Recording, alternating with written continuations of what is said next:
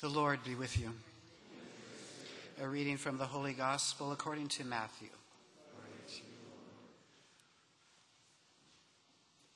Jesus said to his disciples, "You have heard that it was said, an eye for an eye and a tooth for a tooth. But I say to you, offer no resistance to one who is evil. When someone strikes you on your right cheek, turn the other one as well. If anyone wants to go to law with you over your tunic, hand over your cloak as well. Should anyone press you into service for 1 mile, go for 2 miles. Give to the one who asks of you, and do not turn your back on one who wants to borrow. You have heard that it was said, you shall love your neighbor and hate your enemy. But I say to you, love your enemies and pray for those who persecute you, that you may be children of your heavenly Father. For he makes his sun rise on the bad and the good, and causes rain to fall on the just and the unjust. For if you love those who love you, what recompense will you have? Do not the tax collectors do the same? And if you greet your brothers only, what is unusual about that? Do not the pagans do the same? So be perfect, just as your heavenly Father is perfect."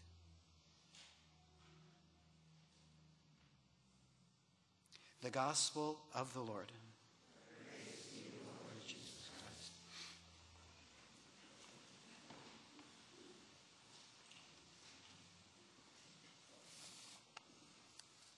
You might know the story of Saint Maria Goretti, this very young Italian woman who died when she was 11. She was the youngest canonized saint in the church. But now Jacinta and Francisco, the two shepherds from Fatima, I think they are 10 and 9, I don't remember exactly. So they beat her, now they are the youngest. But in heaven, people don't compete. So Maria Goretti died on July 6, 1902, when she was 11. One of her neighbors, Alessandro, he was 20, and he began to develop an impure liking for Maria. So he would say rude and inappropriate things to her. Finally, one day, after many months of this kind of conduct, Alessandro tried to physically abuse her. And she decided to resist, even to the point of death. So Alessandro decided to stab her 14 times. Maria died the next day in the hospital. But before dying, she said, "I forgave Alessandro Serenelli, and I want him with me in heaven forever." That itself, that gesture of forgiveness, is powerful. But it's not the end. Alessandro was sentenced to 30 years of prison. After 6 years of being in jail, Maria appeared in a vision to Alessandro. And she appeared in a garden picking 14 white lily flowers, handing them to him, one by one. Obviously, it was a gesture of forgiveness. For each stab that Alessandro did, Maria gave him in return a flower. This act of love filled Alessandro with light and repentance. He became contrite for what he did to that little girl, and he reformed his life. So much that he was released from jail after 25 years of being in jail. And then he became a brother. He entered a monastery, and he just devoted himself to pray and to also let the world know of the forgiveness of Maria. He even wrote a letter. You can find it online. It's called An Open Letter to the World, where he expresses how amazing the forgiveness of Maria was. So Maria Goretti is a great example of putting into practice these challenging words of Jesus today in the Gospel of Matthew. We have been studying the Sermon on the Mount, and today is the last one before we enter Lent. Jesus says, love your enemies and pray for those who persecute you. This is one of the most well-known sentences of the New Testament, but it's very difficult to practice.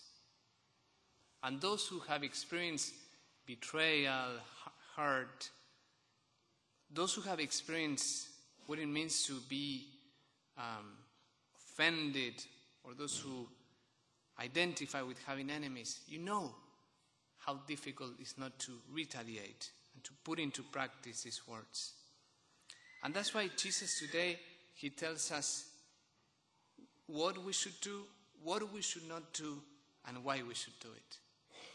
Let's see each of them. First, what we should not do. In the beginning of the gospel, Jesus says we should not seek revenge. Before the evil that is done to us, when people hurt us, when people punish us, revenge is not an option for a Christian. You have heard an eye for an eye and a tooth for a tooth.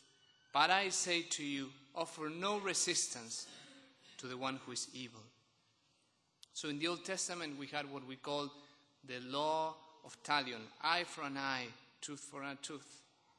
It means like, if you do like 3 units of violence to me, let's say Tom does 3 units of violence, I should not kind of retaliate with 6.